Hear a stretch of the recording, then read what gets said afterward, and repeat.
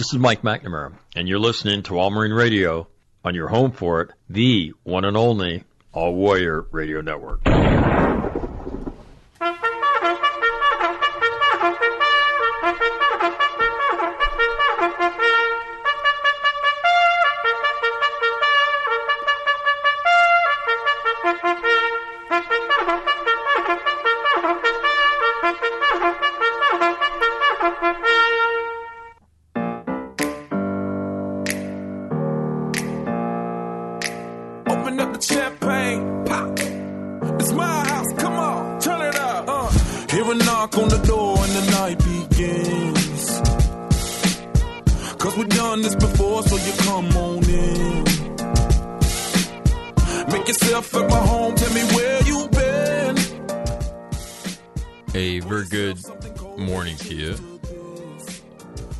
Thursday morning.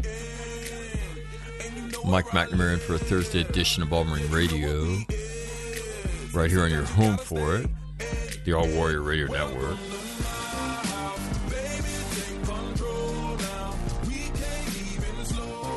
And if you followed this program for a while, you're familiar with a friend of mine by the name of Kim Holmes. He would describe himself as my hetero life partner. He came on every Friday and did a cooking segment here. And it became very popular. And Kim passed away on Monday. I think it was Monday. So, so sad week for his friends and family, and for me and my family. But you know what? I always talk about, one things I've learned in life with all the different things I've been through is how to celebrate somebody's life. And let me tell you, Kim was a good time. He was a great time. Uncle Mountain, as he was known to some, he was only about having a good time. And, he's Colleen's godfather. And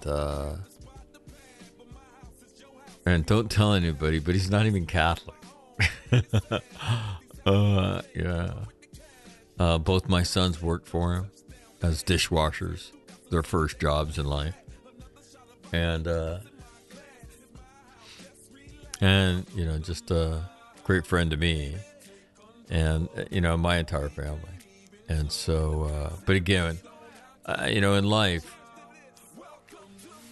we should all be so lucky as to live on our own terms, to do it our way, and to cheat death as often as possible. And Kim did, trust me. I don't know how many stents he had in him. He had diabetes. He had a pacemaker.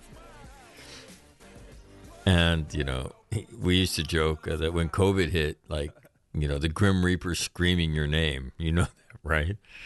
With all the different things you have. But he was he's just a great guy, great friend. And I met him when I started doing radio. The guy whose job I actually took, who left to go to a different market, he had Kim on to do something. And it's something relative to cooking. And I meet Kim, and when when the guy left, he said, you should continue to have him on. And I said, yeah. And so Kim came on, and we hit it off better than he hit it off with the other guy. And I said, why don't you come on every Friday, man? And we'll talk food and whatever bullshit we want to talk about. And we would. And we used to have fun. Right, we'd talk food, we'd give advice on morals and manners. It was called Advice Divas. We did. Oh my God, it was hilarious. And so when I wasn't in Iraq and Afghanistan for the better part of 10 years, we did it on a radio station every Friday. And some of the stuff's really funny. So on Saturday, I will play a bunch of those programs as a little bit of a tribute to my friend Kim. But, again, like I say, certainly sad week. But you know what? More than anything else, celebrating that, that I met him and our lives crossed paths. And he was such a great friend. He's such a great influence on my kids and my ex-wife, and then all the different people he touched. And let me tell you, he'd give you the shirt off his back. You're raising money, he wants to be involved in it. Going to have a benefit dinner, have it at my place. And just fantastic guy. So, but we celebrate the life of my friend Kim Holmes today. So, Mike Marletto is going to join us here in a few minutes. Mike, I met him. I knew him by reputation before I met him. And he sent me an email once telling me that he used to, he started listening to the podcast and he really enjoyed it. And in spite of the fact that he's a Dodger fan, we're friends, and lives about half the year, or we'll find out exactly what percentage in Australia. But we'll get Mike's thoughts on, first of all, he's an artillery guy. Mike was the fires guy that planned all the fires for the march up for the 1st Marine Division, so worked for Joe Mattis, and had a great career as an artilleryman. So we'll get his thoughts on Ukraine.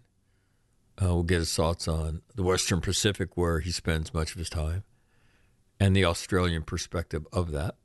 And then we'll talk about force design and get his thoughts on that, because Mike knows most of the principles involved. So good morning to you on this Thursday. The United States Marine Corps Band makes this morning official. Good morning to you.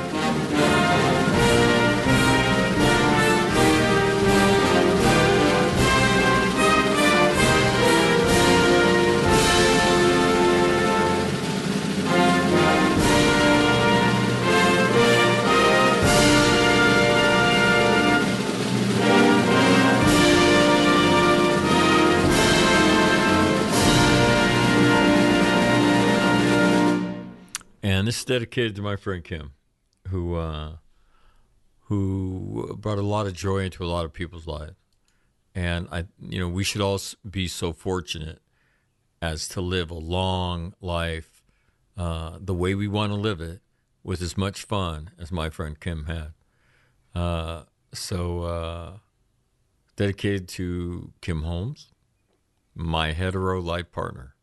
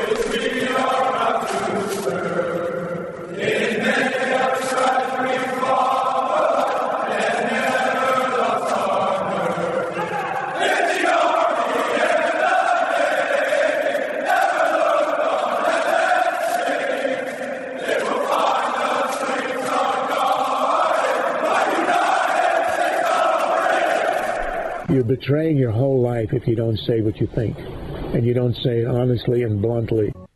What keeps you awake at night? Nothing. I keep other people awake at night. For this campus had prepared him well. I'm very confident that, thank you very much. If this was vodka, it'd be a lot better speech.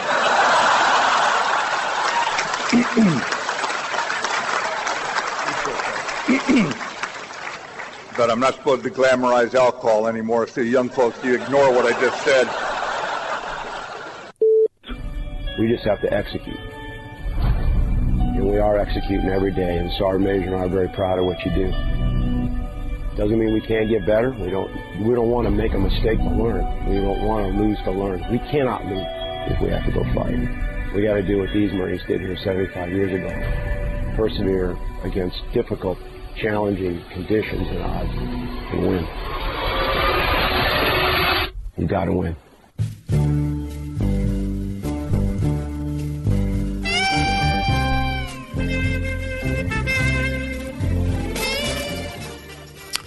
All right, we will check the weather here.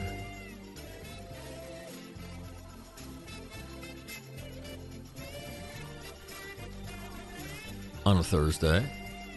Currently in Quantico, cloudy at 66, so it warmed up on the East Coast. Down the coast at Marine Corps Air Station Cherry Point, it is cloudy and 70. At the Combat Center in 29 Palms, sunny and 60.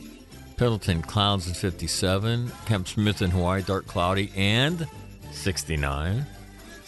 Okinawa, dark, cloudy and 70. And in Darwin, on the northern coast of Australia, it is clear,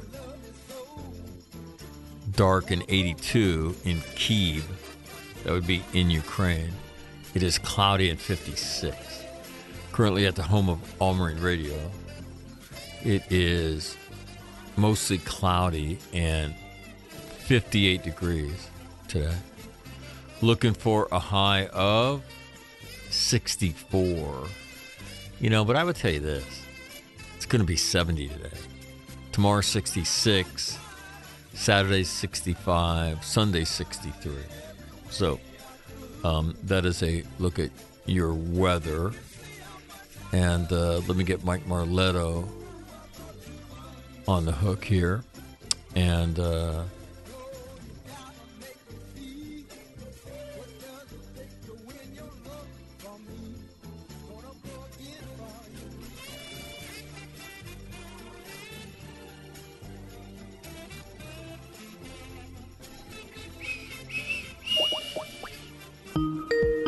Skype's on.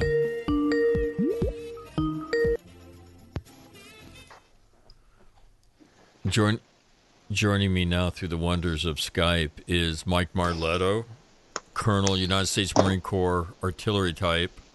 Mike, how are you?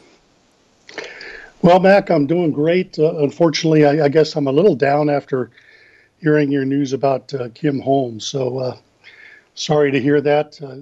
Probably like a lot of your listeners, I felt like I knew Kim through all the times he was on All Marine Radio, and I was hoping someday I might be able to meet him in person, but great tribute to a superb individual. So condolences to you, to all his friends and family. Yeah. No, let me tell you, he was a fun guy, man.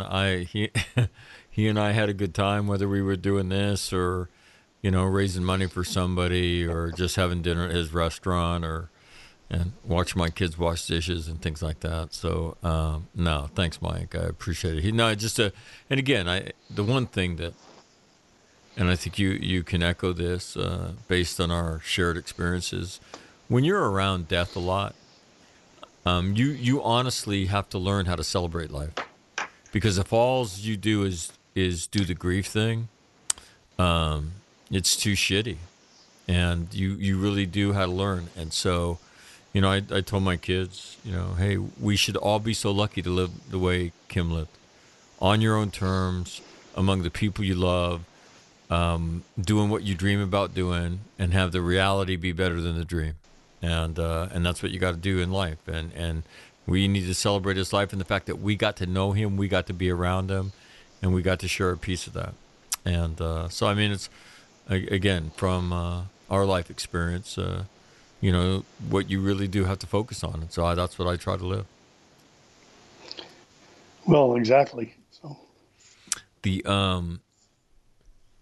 let's I want to go. You ended your career. You're the CO of 11th Marines. You're General Mattis's fires guy. I don't know that that's a technical term. During the march up, yes. yes, Okay. Next, I was and at a technical term, I was not only the CO of 11th Marines, I was dual-hatted as the fire support coordinator for the 1st Marine Division. got it. All right. So, you then, after that, you become what, chief of staff of the division, or the MEF? Now, after that, I moved up to the MEF, and I became the MEF. So I was the G3 and 1 MEF for 2 years, including 1 year in M&F West forward in Iraq. Same time you were there, 2006 to early 2007. Got it. And then you retire when? And then I came back and spent my last year at Marine Corps Base Pendleton, working on the base master plan, and retired in summer of 2008. Got it. All right. So everybody knows Mike Marletto. Okay. And as I said, I knew Mike Marletto by reputation before I actually, you know, he sent me an email one day telling me he listened to All Marine Radio and he enjoyed it. And I thought, holy shit, man, I've heard about this guy. And so that's how Mike and I meet. You spend, you know, part of the year in Australia. Tell everybody about that. So as we begin to talk about the Western Pacific, they can understand you've got a little bit of a sense of it as you live out there. Well, actually, I guess it's more correct right now to say I've spent years in Australia, because I left the United States in March of 2020 with a plan to be in Australia for a couple months and then come back. And of course, we know that's when the pandemic really hit hard. So the week after I got to Australia is when they, you know, slammed shut all international travel. So as an American citizen and an Australian resident, I always had the opportunity to come back to the United States. But at that time, they were not allowing even Australian residents to come back to Australia. There was a tight cap. So, you know, I waited out until they opened up international travel. And like a lot of politicians, that kind of got teased along. And finally, when Australia got above 90% fully vaccinated for adults in December of this last year, 2021, they opened up international travel again. And so I flew back in the middle of March. So I actually spent over the last 2 years down in Australia. So I'm much more in tune with Australian politics right now than probably U.S., although I do obviously keep up with what's going on in the U.S. and the world. Give us a perspective of the Western Pacific. We're fortunate enough to have Grant Newsham that comes on, and you know, Grant's really educated me and a lot of people about the reality of you know, our quote unquote pacing threat, China. Give us the Australian perspective, because the Australians have been the most confrontational relative to China by far in the Western Pacific. Exactly. Obviously, you know, Australia's, you know, much closer to China in proximity than the U.S. Also, China is one of Australia's biggest trading partners. So the Australians are very concerned about what China is doing, not only in the South China Sea, but more importantly, getting a lot closer to home with some of the moves that the Chinese have made. I know you and Grant talked about the recent moves by the Solomons and their moves to get into Kiribati, formerly known as the Gilbert Islands. But one other piece that you haven't really talked about is the Chinese have also been working with Papua New Guinea to establish as they call them, a fishing facility on the southern coast of Papua New Guinea in the vicinity of the Torres Straits. And for those of you who aren't familiar with that, there's a very narrow passage that from the north of Australia that separates Australia from New Guinea. It's about 90 kilometers wide, but when you look at the actual navigational waters, it's very, very narrow. Closest point, New Guinea and Australia are only 4 kilometers apart. So it's very narrow, very shallow. I had the opportunity to transit the Torres Straits coming back from Iraq with Amphibious Task Force West in 2003. And when we went through in a column of 5 ships, 2 big amphibs, 2 big decks, 2 LSDs and an LPD. So, essentially, you've got the Chinese positioning themselves to be able to influence the Torres Straits, which means to get to Darwin, you would have to sail all the way around the Australian continent to get there if the Torres Straits are shut down. So essentially what I see is, we all probably remember those World War II maps of, the line they would draw where how far Japan extended into the Pacific. Yes. The Chinese are doing the same thing, except they're doing it economically and, gaining a lot of leverage for very small expenditures. And again, Grant's talked about that on numerous occasions. So the Australians are very concerned about that. I mean, the Australians just have signed a bill that's going to increase their military by 20,000, which doesn't sound like a lot of people for us. But considering the Australian military right now sits at about 60,000 individuals, I mean, that's a 1/3 increase of the force. So that's a significant increase. Obviously, they've signed agreements to share nuclear submarine technology, and all of these things have pissed off the Chinese.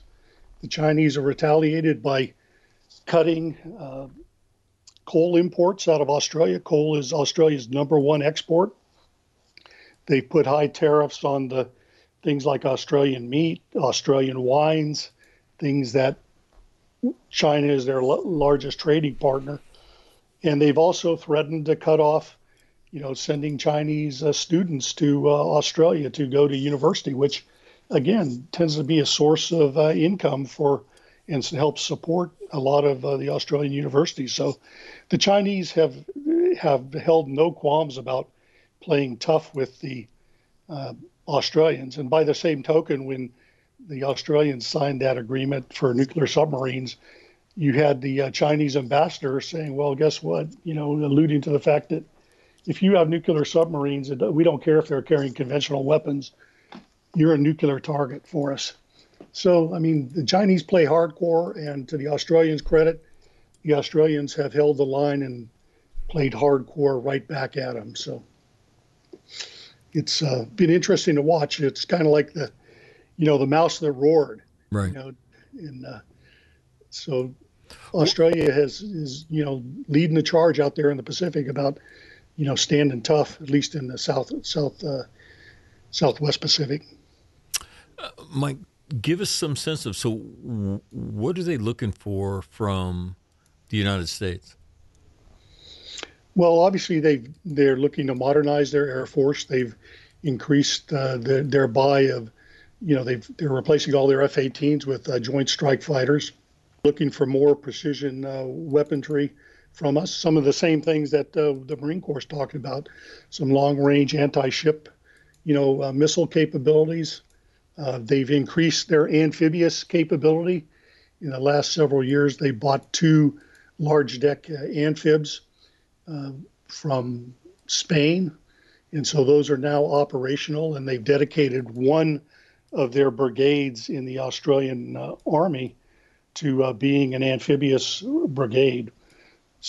So they've done capabilities to respond around the Pacific. When you had the recent volcano erupt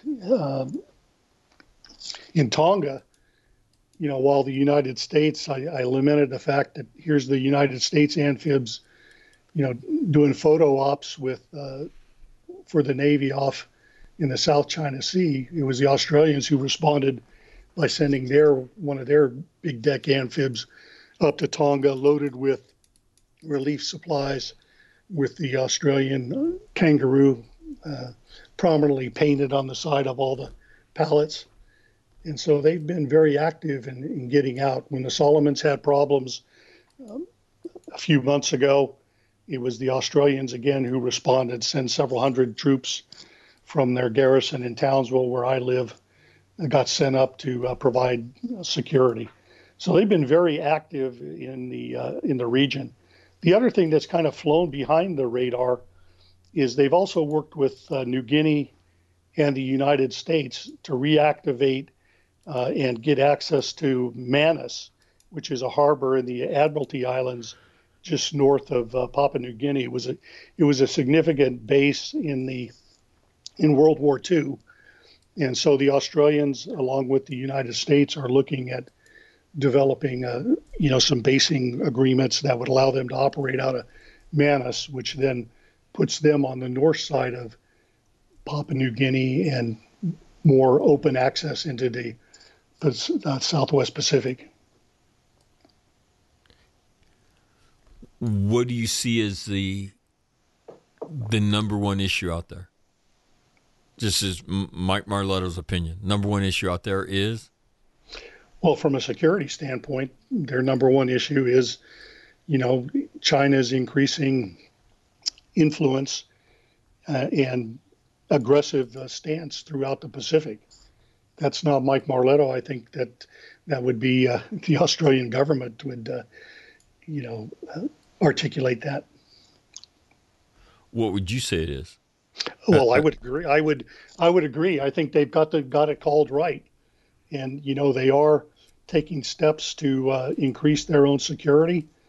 But the bottom line is Australia has realized since World War II that they've got to operate under the umbrella of the United States. That they're simply not big enough to go it alone. So they've got to operate as part of a coalition and kind of follow the lead of the U.S. and depend on the U.S. to provide the big umbrella, if you will. Are we doing enough? I mean, I've said ad nauseum, and people I'm sure get sick of me saying it, but for the life of me, I cannot understand why there's no economic overture. If you don't like Trans-Pacific Partnership, I got it. What is something else that attempts to bring Vietnam, certainly the Philippines, and whoever else, into the closer to the orbit of the G7 and the United States? I don't understand that. I don't understand it today. If you were king for a day, what would you point your finger at and say, do this?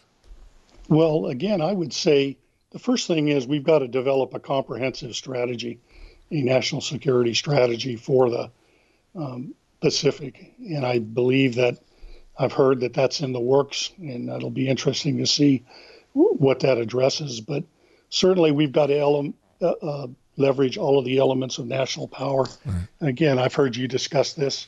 And when we talk about the economic element, to influence a lot of places in the Pacific, it's really peanuts to make that kind of investment. And by the same token, the Chinese have made some huge strides with some not only minimal investments, but sometimes even the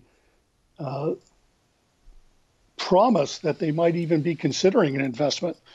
I'm going to give you a little vignette here, Mac, that really shows how the Chinese are able to get things done for little to no cost.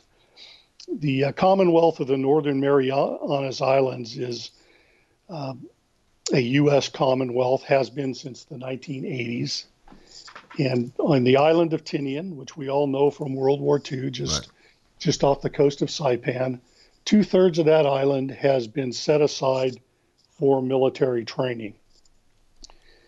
since 1983 when we signed that covenant.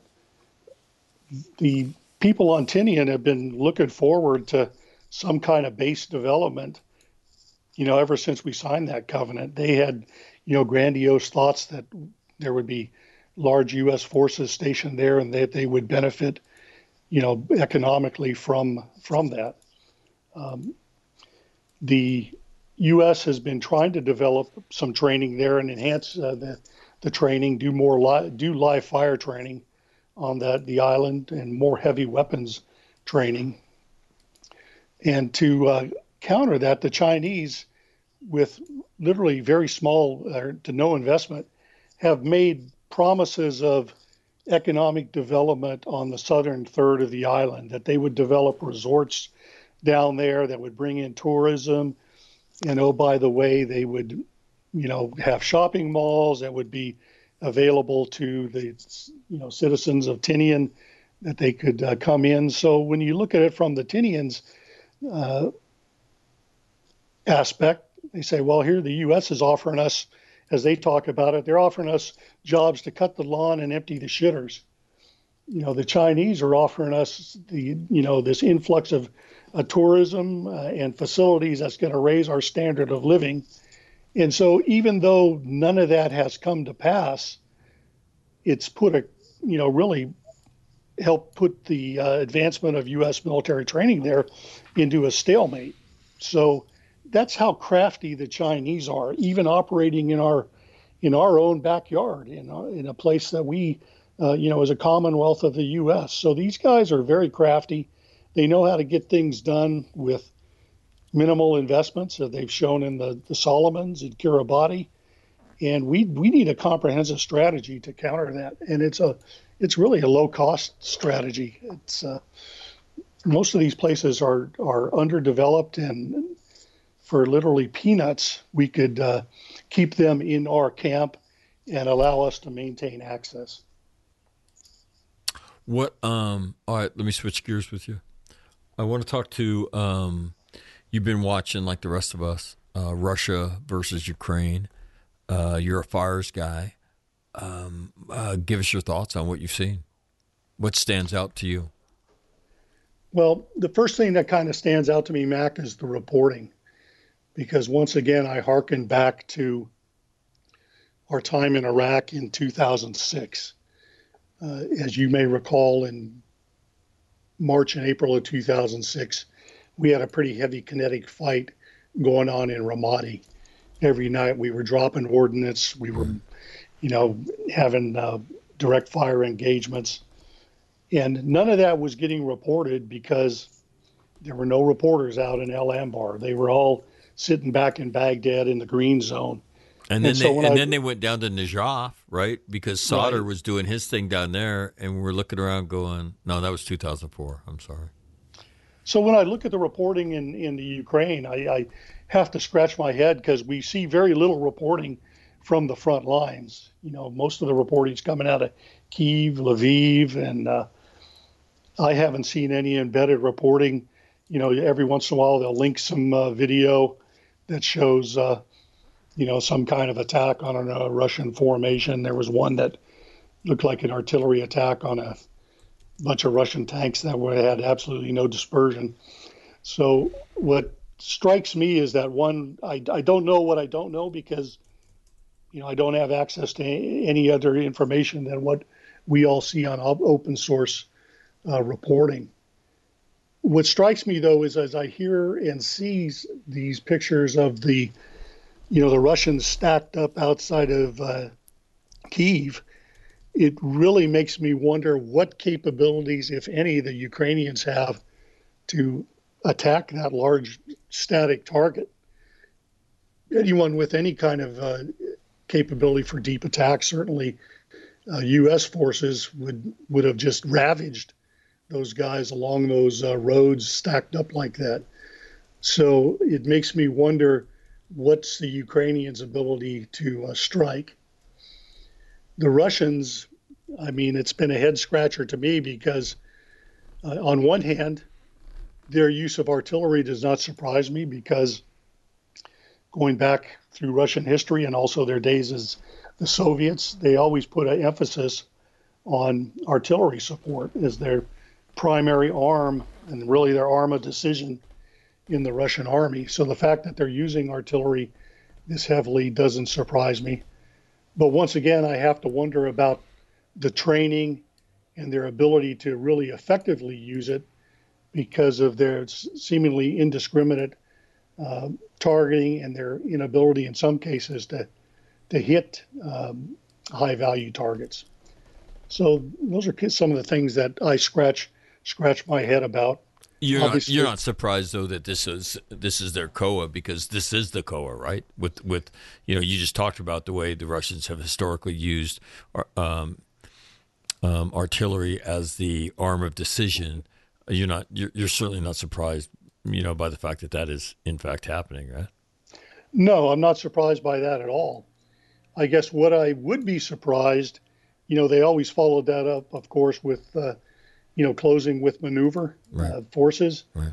But I would be surprised if, they're trying to, if you will, bomb and shell the Ukrainians into submission, because I think one thing modern warfare has shown us, going back to World War I, World War II, civilian populations are a lot more resilient than I think military leaders give them credit for. Look at the Brits surviving the Blitz in 1940 from the Germans. Look at Germany's, and the German resistance was not broken by the, devastation that the U.S. and British strategic bombing effort took. We leveled Japan's cities, and the Japanese weren't giving up when we did that in World War II. So time and time again, civilian populaces have shown that they're, I won't say immune, but they're much more resilient and difficult to break than I think a lot of military leaders may believe. Anything particularly catch your eye relative to, just as you talked about? It's very tough to, if you look for trends in the news, the headlines that are dominating the news today are, this is from the Wall Street Journal reporting, pretty high quality. Ukrainian troops push forward as Russian forces regroup after taking the city of Irpin, which we've all learned, northwest of Kyiv. This week, Ukrainian forces are now engaged in heavy fighting in the neighboring towns of Bucha and Hostomel. So, how long does that last? Not exactly sure. Anything, though, that you have your eye on relative to the conflict, given your experience? Well, my eye has always been on, and I said this to folks early on, that to me, the thing to look for was the Russian use of chemical weapons. They've used them in the past. They've used them in Syria. We declared it was a red line, and they used them, and nothing happened. And so I would hate to be a guy in an OPT right now saying, what do we do if the Russians use chemical weapons? What's our response? I don't think I've got an answer for that. So that's the thing that kind of scares me. And similarly, if they were to pop a tactical nuke, again, what's our response to that? That's a huge question that I don't know what advice I'd be giving the president if I was in the OPT. Because it's complicated, Ukraine not in our national interest, not a member of NATO, right? And nobody's looking to get involved in World War III, but, the world's screaming, somebody do something. And when they do that, everybody looks to the United States. So that is not the easiest wire act in the world, to execute. And so, no, I agree with you. I would differ with you a little in terminology. I would say Ukraine is in our national interest. It may not be, as we define it, a vital national interest, something that I think we've pretty much made clear we're not going to. Explain our national interest in Ukraine. Well, I think our national interest in Ukraine is that, we support all democratic nations around the world. We have economic ties to Ukraine. It does serve as a buffer between Russia and Eastern Europe and our NATO allies. So yeah, it's a national interest in those terms. Got it. Okay. I want to change gears now in the last 15 minutes. I want to talk about Force Design 2030 and get your thoughts on it. Many of the principals involved in this discussion, the retired general officers that are a part of this. And let me just ask you for a general thought. This is unprecedented. The Marine Corps, all of our discussions, when they get very serious, tend to be done in private, and unprecedented in terms of a large group, and again, 90% is the number being thrown around of the retired four-stars supporting this effort that takes on the commandant in public. So let me just get a thought about that. Well, my first thought is a adage that I heard back when I was a major, and that was a good course of action sells itself. And so to me, the very fact that there is this dissent and discussion, if you will, tells me that, maybe there's some problems with this course of action that haven't been fully articulated enough to, if you will, sell this course of action and, convince people that this is a good idea and a good direction to move in. So it makes me wonder if, that the basic course of action itself is in fact sound. And if it's not, that's probably one of the reasons that you've got so much dissent building. So that would be the first thing that I would say. Okay. Let me, I want to talk to people about the people that are involved in this. And you grew up raised by many of them, or at least some of them. And you're seeing them now described in a very condescending manner as the graybeards, who just can't embrace change. And I want to get your thoughts on this. To all of you who would describe these retired general officers as such, I would tell you, be exceedingly careful lest you get disemboweled in public. Okay, because when the maneuver warfare debate was going on, that thing was fought in a lot of places around the Marine Corps. And these guys were in the forefront of it. And they embraced change in the Marine Corps. They were some of the greatest advocates for this shift away from 2 up and 1 back to this brand of warfare that we were not so familiar with. And intellectually, first of all, intellectually, they're smart as shit, okay? And then the other thing they were, and the example they set for me that is really what All Marine Radio is Marine officers and, Marine leaders, officer enlisted, are not afraid to get it on in public and not afraid to have an articulate, debate over these issues relative to playing You Bet Your Life. And that's what's expected of us if we're going to go ask somebody to die for it. And so, but I want to frame that so go ahead and make a comment on that.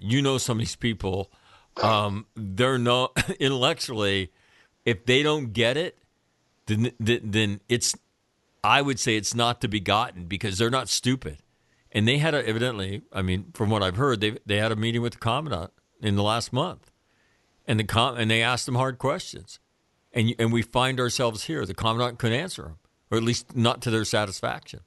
So I'm curious your thoughts. These people; they're not afraid of change, whether it's the implementation of the Muse, whether it's the implementation of maneuver warfare, Your thoughts on this thing in general? Well, obviously, these are gentlemen that have a ton of experience, a ton of intellect, have been students of the art and science of warfare, and have remained engaged. So these guys are not out of touch with the technological developments that are happening. So to think that someone like a General Zinni, a General Sheehan, a General Van Riper is some kind of dinosaur and doesn't understand what current and emerging technology, what influence we can have on the battlefield is, I think, pretty simplistic thinking. Again, I'll go back, tell you a little story. Would you endorse my warning for anybody who's going to engage with them? Well, absolutely. You were going to get the shit hammered out of you in public. General Sheehan was famous for putting people in a flat spin, when a guy tried to tap dance in front of him. But just to tell you a little General Sheehan story and tell you how much foresight these gentlemen have and how much intellectual power they've got. It was probably 1997. Oh, I'm sorry, it would have been more like the 95 time frame. General Sheehan was at that time, Commander-in-Chief of U.S. Atlantic Command. And he came down to U.S. Central Command where I was working, and also the Commander-in-Chief, I think at the time, it might have been General McCaffrey, came up from U.S. Southern Command for a Joint Requirements Oversight Committee meeting. This is where all of the regional commanders got to weigh in on the various budget items and make their recommendations to the Secretary of Navy on how things should be racked and stacked in the budget. And I remember General Sheehan, and again, think of this as 1995. There was an Air Force general who put on a presentation on the F-22, which had not yet come into the inventory, was still in development, and how revolutionary and great this was going to be. And I remember General Sheehan asking him, saying, "Okay, General, here's my question for you. Name the date. I don't care when it is, but give me the date when manned fighters will be replaced by unmanned aircraft." So this was, 1995. So wow. You already had a guy like General Sheehan thinking of a future with, unmanned drones. So, again, it's ludicrous to think that a General Sheehan, a General Van Riper, or a General Zinni isn't in touch and can't understand what the implications are for the impact that these emerging technologies are going to have on warfare. And the other thing is, and you corrected me, so I'll give you a chance to do it here in public, but if you talk about wargaming and Lieutenant General Paul K. Van Riper is not a part of the discussion and you're serious about it, you've made a mistake. And Mike, he was part of the wargaming for what, around 2000? It was Millennium Challenge, which was a joint war game testing concepts and capabilities. It used the Iranian scenario, and that's where he famously attacked U.S. carrier battle groups with small, boats and things, and, disrupted, some of the Navy's prized assets. So that was the war game that he became famous for being the leader of the Red Cell and basically employing asymmetrical, tactics against, all of the U.S.'s platinum capabilities, the things that were sacrosanct, like a U.S. carrier battle group.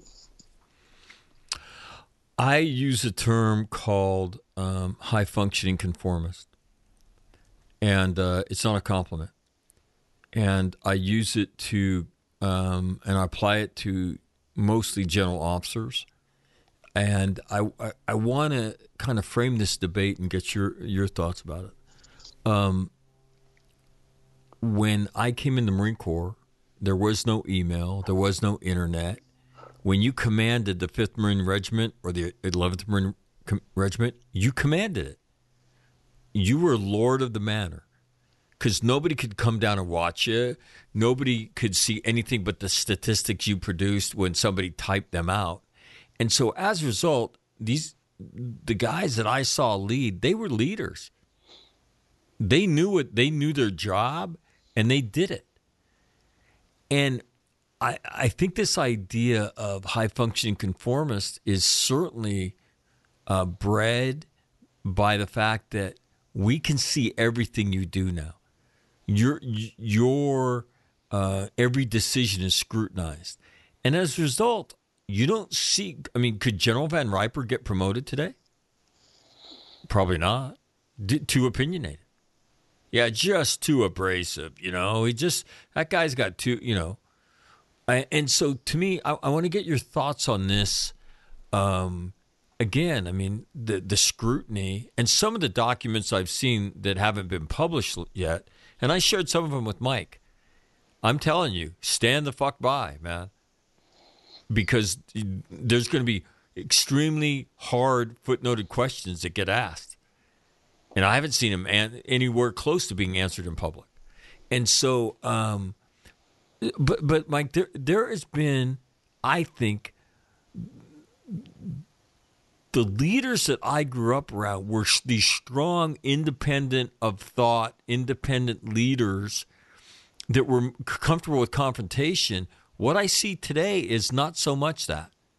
I see a lot more emphasis on being in lockstep. We can see everything you do. Don't get out of line. Your thoughts on that relative, because that really characterizes two camps in this debate, I think. I'm curious, am I out of line? Your thoughts on that? Obviously I've been retired since 2008. I've been an observer, so it's tough for me to comment on what, if you will, the command climate might be in the Marine Corps right now. How different is it, the current commander of the 11th Marines, than when I was the commander, now going on 20 years that I took over as commander and 18 years since I relinquished command. So it's difficult for me to comment on that because I'm simply not in touch with the daily, the day-to-day operations. But I think, there has been a creep towards being concerned about how does my team perform in my piece of the fight, if you will, and my piece of the action. I think a lot of this we saw in Afghanistan and Iraq, that commanders were concerned about how well their unit did during its 6 months in combat and on their 6-month rotation, and that was their opportunity to, if you will, shine and set themselves up for greater things. And sometimes that came at the expense of what might have been good for the bigger picture. So that's one observation that I've got. Do you think that groupthink, do you think that expanded over your time in the Marine Corps? Well, I certainly was kind of shocked when I saw some of that during OIF. When I was a young lieutenant, we used to joke that, we need a good war to clean out the deadwood. Because, of course, as a lieutenant, everyone above you doesn't know anything. Right. And like you say, as you've talked once again about General Van Riper, at the time, you think, well, this guy's he's a tyrant. And then you realize he's a nut. Then you realize, well, you know what? Everything he does is thought out and is done for a good reason. But we used to joke about that.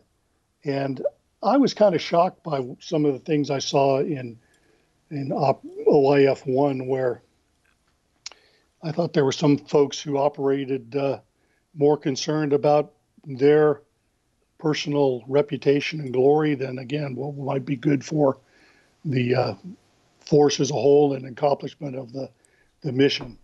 So I started some of that, and I saw that if you continue as we got into more and more deployments in, the cycle of OIF, and I never deployed to Afghanistan, but I've read enough about it to see that a lot of that creeped into the deployments in Afghanistan.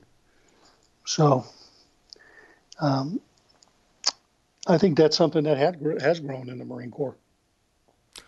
As you watch this debate, final question about Force Design 2030, and then I'll let you go, and I appreciate your time this morning. As you watch this discussion that will certainly expand and take place in public, what are you most interested in seeing? I'm most interested in seeing what I would call a complete COA, because tactically, we used to talk about the fact that a complete COA consists of, organizing the force into a main effort, a supporting effort, a reserve and security forces, that it defines the operation in terms of shaping decisive actions and sustaining actions, and that it does things like put some basic control measures and locations and arraying of forces in a visual graphic with command post locations. So I'd like to see a more complete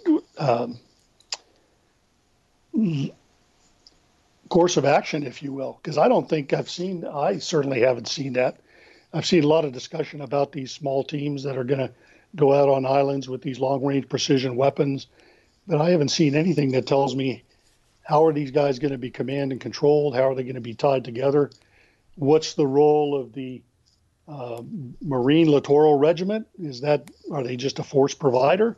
Are they going to be forward deployed somewhere, commanding, controlling over what types of communications architecture? Who's controlling the ISR assets, and who's making the engagement decisions, and how's that all flowing, and how are these guys logistically going to be supported? And oh, by the way, if we got carrier battle groups that with all their escorts that can't operate inside the weapon engagement zone, how are these light amphibs basically unarmed, no ASW, no anti-air warfare capability? How are these guys going to get around, chugging around at 14 to 21 knots and be survivable when a carrier battle group with all its assets has to stand outside the range of all these weapons? So, that's the thing that I'd like to see. Now, maybe that's all there, and I'm just not privy to it. It's, it's classified at this point, but that's what I'd like to see, because that would make me feel a heck of a lot better about understanding what this, concept is that is, basically going to radically change the Marine Corps. Right. And let me throw out one other piece. Sure. And that was something you've also discussed. And you talk about reading the footnotes of a book and how important that is. I recently read a book called Battleship Commander. It was about Admiral Willis Ching Lee, who was the foremost gunnery expert in the Navy in World War II. Phenomenal commander, did great things all through World War II. But the thing that I really took away from that book was in the footnotes, it referred to a study that was done. I won't say a study. In 1942, President Roosevelt was pissed off in February of 42 because he said, what the hell's going on? The Navy's not delivering for me out there in the Pacific. They haven't done anything since Pearl Harbor. It's already been 10 weeks and, nothing's going on out there. So do we have the right guys out there in command? And so he tasked the Secretary of War to put together essentially a kind of a promotion board, if you will. And he tasked the Navy to tell me, of the 120 flag officers that are currently in the Navy, I want to know who our 40 most competent officers are. And so Knox was the Secretary of the Navy. He put together a secret ad hoc selection board. He drew in serving and former, at that time, commanders and chiefs of the U.S. fleets, the current chief of the U.S. fleet, Admiral King, the chief of naval operations, Harold Stark, and basically two other lower ranking guys that were, one was a specialist in personnel, the other was a logistics guy.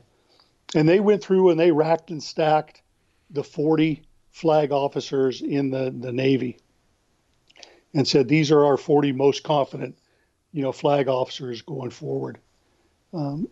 Interesting when you look at the breakdown, that one of the guys that they gave real high marks to was Admiral Gormley, who subsequently went out a few months later, took command of the Southwest Pacific area, and ended up getting relieved of command because he was incompetent and,